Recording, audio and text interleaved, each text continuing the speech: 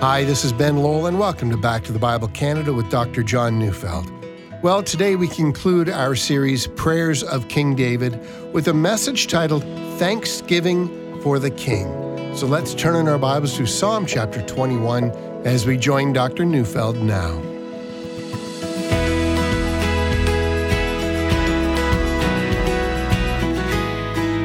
Psalm 21 is a psalm of thanksgiving for the king.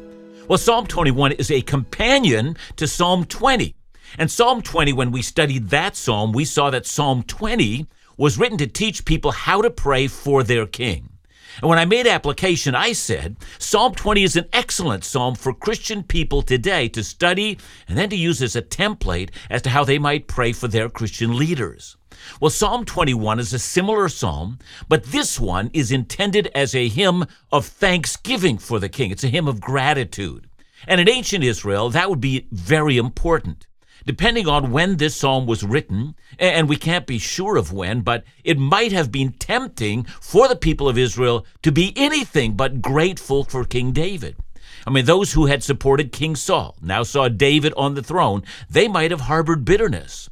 Or those later on who became aware of David's weaknesses, even his sins, might have felt that they were justified in complaining against the king and not giving thanks for God's gift to them in King David. And here we do well to highlight an important point. It may have been possible for the people to agree to pray for their king, but not to be thankful for him. For some, that was a bridge too far. There were those in Israel who desperately wanted a different king. And we know this to be true, for when Absalom fomented his rebellion against his father, just think how many quickly followed him. And hardly had Absalom died when another man, Sheba, blew a trumpet in the land saying, "We have no portion in David." Well, every leader, if that leader is at all godly, is aware of their own weaknesses and deficiencies. And truth be told, many of those who are being led are also aware of their leaders' weaknesses and deficiencies. And so it seems to me that Psalm 21 is important for all of us. This is a psalm dedicated to those who are called upon to give thanks for the king that God had given to rule over Israel. And before we begin to read the psalm and study it, let's notice that this psalm naturally falls into three sections. The first section, from verses 1 to 7, well, that's a reflection of God's gracious actions in the life of the king. And we will notice when we study this psalm how often the word "you" comes up. Each "you" refers to God. You, God, have blessed the king's life. And we, the people of Israel, are called upon to notice how you have blessed him. And then the second section of this psalm, from verses 8 to 12, still has the words "you," but here, the "you," well, it might refer to the king. And as we study the section, we'll have to puzzle whether the "you" actually refers to the king or whether it refers to God. But here we're going to see that God will use the king in the future to accomplish great victories for the glory of God and for the good of the nation. Well, finally, in the last section, just one verse, that's verse 13, the people of Israel are called upon to address God who has given them their king.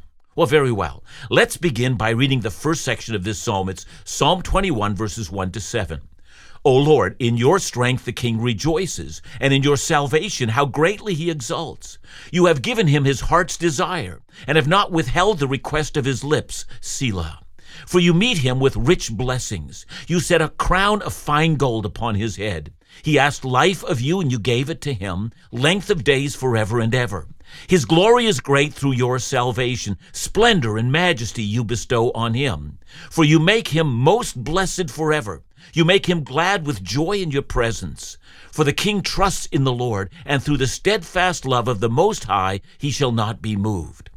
Well, in order to understand this section, we do well to notice that verse 1 and then verse 7 form the bookends of this section. Verse 1 expresses thankfulness that the king rejoices in the strength of the Lord. And then in verse 7, again, thankfulness is given that the king trusts in the Lord.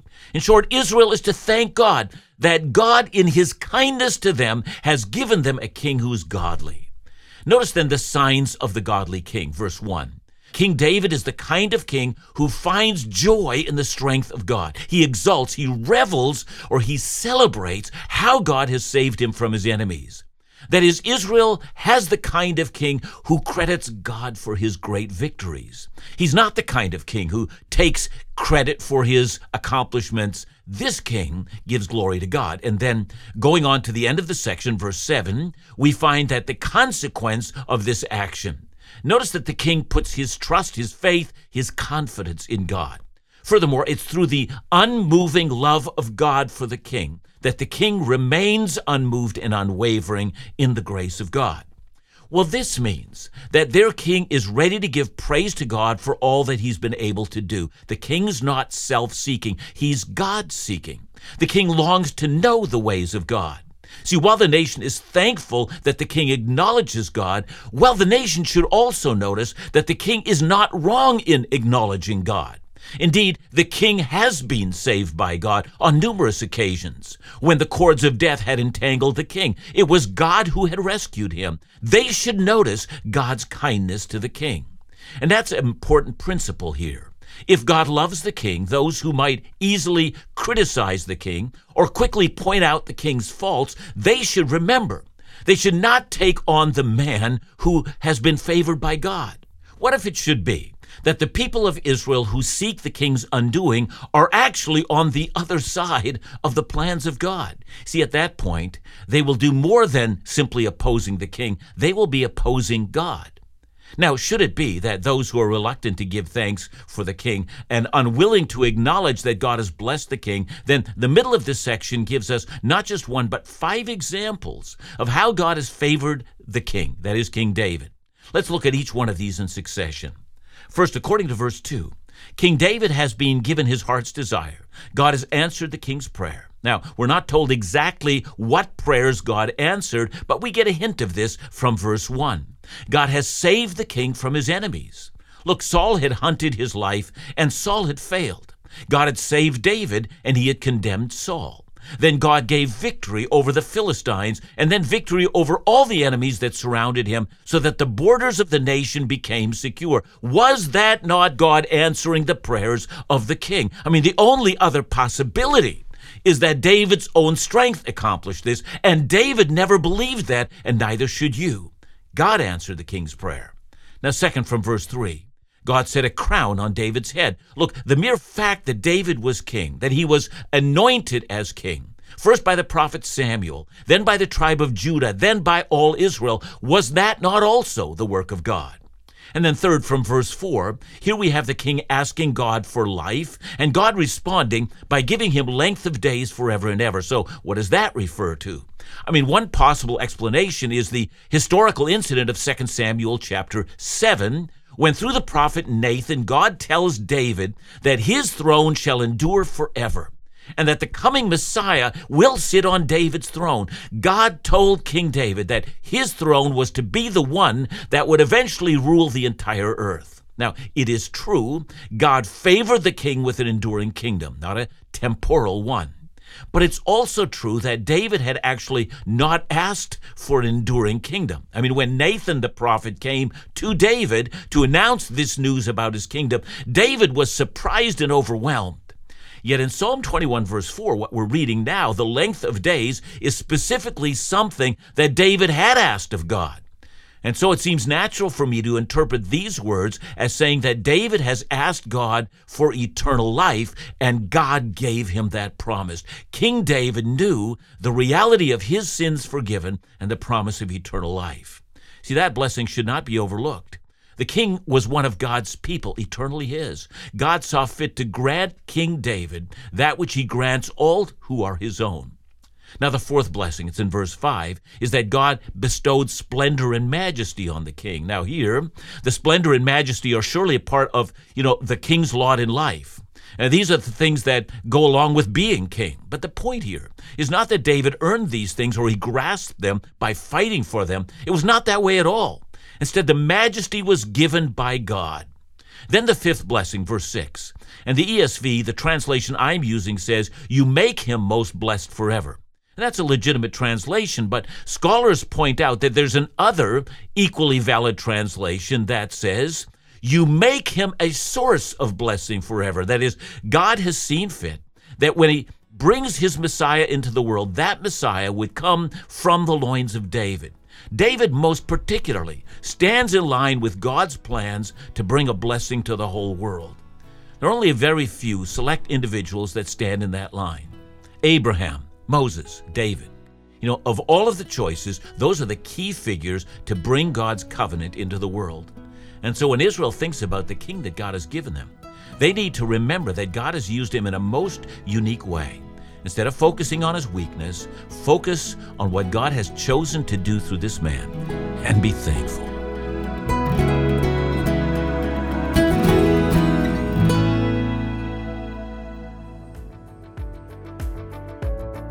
This past year, we've seen some groundbreaking advancements in terms of Back to the Bible Canada's international initiatives. This July, in partnership with Back to the Bible India and Sri Lanka, Bible teaching conferences were held with over 750 international church leaders and pastors attending collectively. One pastor wrote, "Today I heard the wonderful guidance and teaching of the Word of God through Dr. John Neufeld. I praise the Lord for being given the opportunity to attend this conference." What a blessing. We're so humbled at the ways God is expanding this ministry on a global scale. So if you have a heart to see God's Word sown around the world, then we invite you to consider donating towards our international efforts. You can do so at backtothebible.ca/international or just call us at 1-800-663-2425.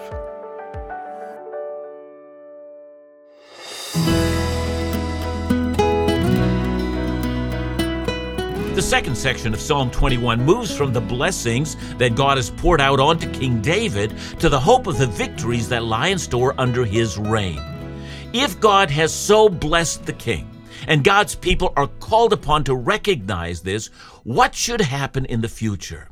I've already pointed out that there is some ambiguity in the text before us. Are we to think that the things that you will do, is that you a reference to what King David will do, or is it a reference to what God will do? But if we think of this psalm as a united whole, in which the people of Israel are called upon to give thanks to God for the king, then we should see that the things that are hoped for ultimately come from God, but they're accomplished through the king, King David. Look, if we argue that the focus of verses 8 to 12 is what God will do, then since the focus on verses 1 to 7 is on how God has blessed the king, we would then assume that the blessing would be accomplished by God through King David.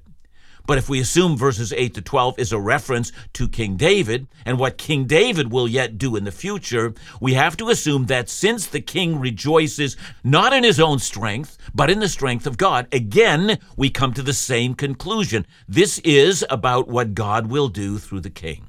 So let's read Psalm 21, verses 8 to 12. Your hand will find out all your enemies. Your right hand will find out those who hate you. You will make them as a blazing oven when you appear. The Lord will swallow them up in his wrath, and fire will consume them. You will destroy their descendants from the earth, and their offspring from among the children of man. Though they plan evil against you, although they devise mischief, they will not succeed. For you will put them to flight. You will aim at their faces with your bows.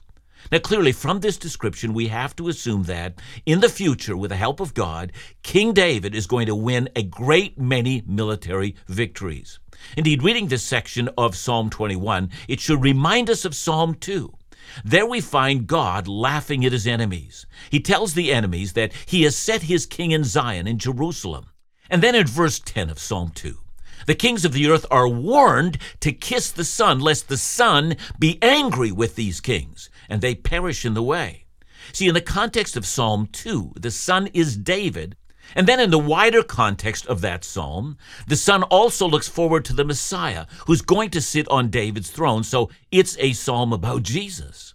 I'll come back to that at the point of application, but please notice the similarities. In the future, says Psalm 21, the king, David, will find out all his enemies. That is, he's going to discover who's an ally and who's plotting warfare against him. And even though the plots against King David might be hatched in secret places, David's going to discover it. I mean, we're not told how he's going to do that. I mean, does David have, spies in foreign nations who report back to him? Or does God reveal those plots through the prophets who come and tell David about them? We're not told. Nonetheless, these plots are going to come to light. And furthermore, when verse 8 says that his right hand will find them, that right hand is the hand of his power. The right hand in battle is the hand that typically holds the sword. And it's the hand of vengeance. That is, the punitive hand is going to find out the enemies. These kings may think that they have a plan to overthrow David, but David's power will discover them. What does verse 9 mean when it says they will become as a blazing oven? Well, normally the kind of oven that's being referred to here is that part of an oven in which the fire burns. That's the place you put the wood in. Other burnable things, they heat the oven. That is, David's going to throw his enemies into the oven where they're going to be completely burned up. The description fits well with the second half of that sentence, which says, the Lord will swallow them up. Now, perhaps here David might have been reflecting on Korah's rebellion. That's the one that's spoken of in Numbers chapter 16. There was a man by the name of Korah, and he incited a rebellion against Moses. And to make a long story very short, in the end, in order to demonstrate that God had chosen Moses and not Korah, at a particular moment in time, the earth split open. And Korah and his followers all tumbled down into the earth along with their families, as well as all of their possessions, everything that they had. Everything was swallowed up by the earth, and it was no more. It may be that David was thinking of that very thing. When looking into the future, he saw that God would swallow up his enemies in his wrath. And so we have the picture of an oven. We have the picture of the earth swallowing up the enemies of God. They are being consumed. Some modern-day Christians, when reading verse 10, might well be shocked that it's not just the enemies of David who have been plotting his ruin. They're consumed, yeah, but also so are their offspring. But if you think about it, that's exactly what happened. Where are the Philistines today? They're all gone, and their offspring are no more. And what about the Moabites, the Ammonites, the Edomites, and so forth? When I lead a tour group in modern-day Jordan, the land that occupies the place where these nations once lived, I like to point out that modern-day Jordanians are not the descendants of these people groups. Those ancient people groups are no more and are a warning to all those who would oppose the Lord. And so the rest of these verses are a repetition of that theme. David will prevail, his enemies will be defeated. And with that, the psalm comes to an end. Having been taught to give thanks for their king, for the way God has blessed him in the past, and having been taught to give thanks for their king, for the blessing he will bring to the nation in the future, the psalm then ends on a high note, and that's in verse 13. Be exalted, O Lord, in your strength. We will sing and praise your power. And that verse reminds me of Psalm 18:46. It says, the Lord lives, and blessed be my rock, and exalted be the God of my salvation. See, to pray, be exalted, O Lord. Well, that's to pray that God would showcase his glory in the reign of the king. And we are people recognizing that you have chosen to do that in King David are glad. Well, very good. But what does this mean for modern-day Christians who, read this psalm today? When we studied Psalm 20, the psalm of praying for the king, I said the best way to apply that is to be thankful for the godly leadership that God has appointed over the church today. Well, should Psalm 21 be used in the same way?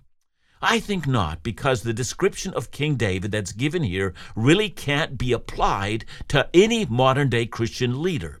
For as important as their leadership might be, they will never be given a role in the history of God's plan for the world like that role which was given Abraham or Moses or David. For each of these men were chosen as forerunners of the Messiah, and their role is unique and it's never to be repeated. So it seems best to me then to think about Psalm 21 and use it as a template which is to be applied to our greater King, to Jesus. Don't apply Psalm 21 to a Christian leader today. Apply it to Christ. Think about the glory of Jesus and thank God for the Savior that he has given us. I think that we should use Psalm 21 in this way, and if we do, it will begin to make sense to us and it will be meaningful to us. The first section, the reason to give thanks for the King. Well, we might take as a reason to give thanks to God for Jesus. Look back at verse 2. You have given him the desire of his heart. And what did Jesus desire? Well, according to Matthew 20, verse 28, we're told that the Son of Man came not to be served, but to serve and to give his life as a ransom for many.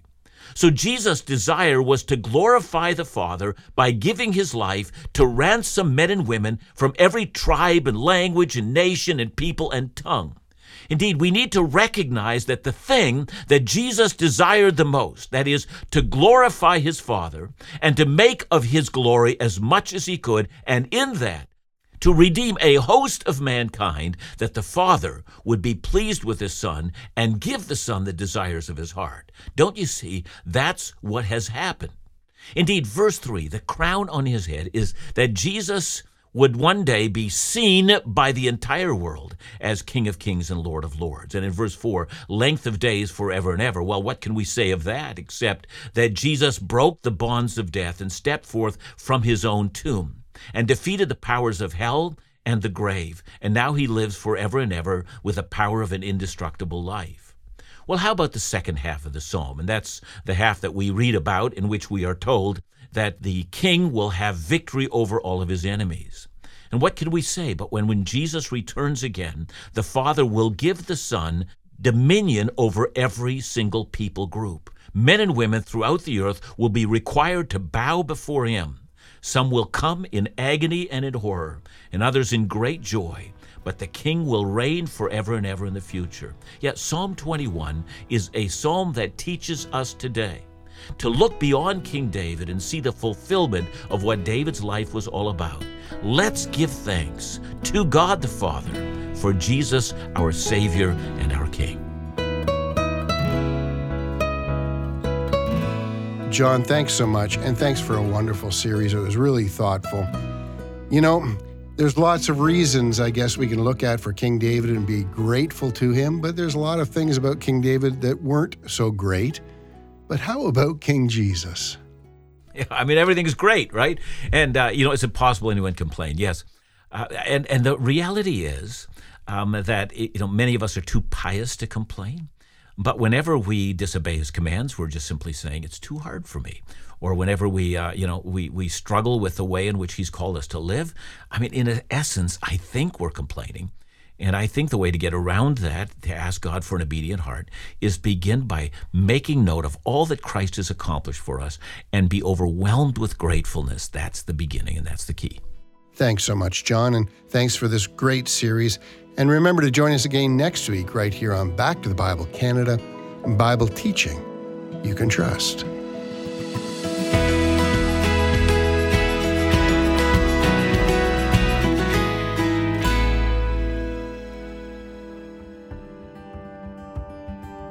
If you found yourself struggling with your self-esteem, I can assure you you're certainly not alone. Our self-esteem is fragile. It can blow up with kind words or accomplishments and crumble with failures or criticism.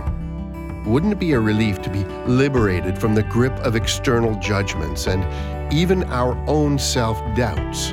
Well, Timothy Keller's book, The Freedom of Self-Forgetfulness, shows us just that. Keller walks us through how centering our identity in Christ can eliminate the noise of opinions and judgments. That's why Back to the Bible Canada is offering this small but powerful booklet for free this month, while supplies last. Just call us at 1-800-663-2425 or visit backtothebible.ca. And don't hesitate, because supplies are limited.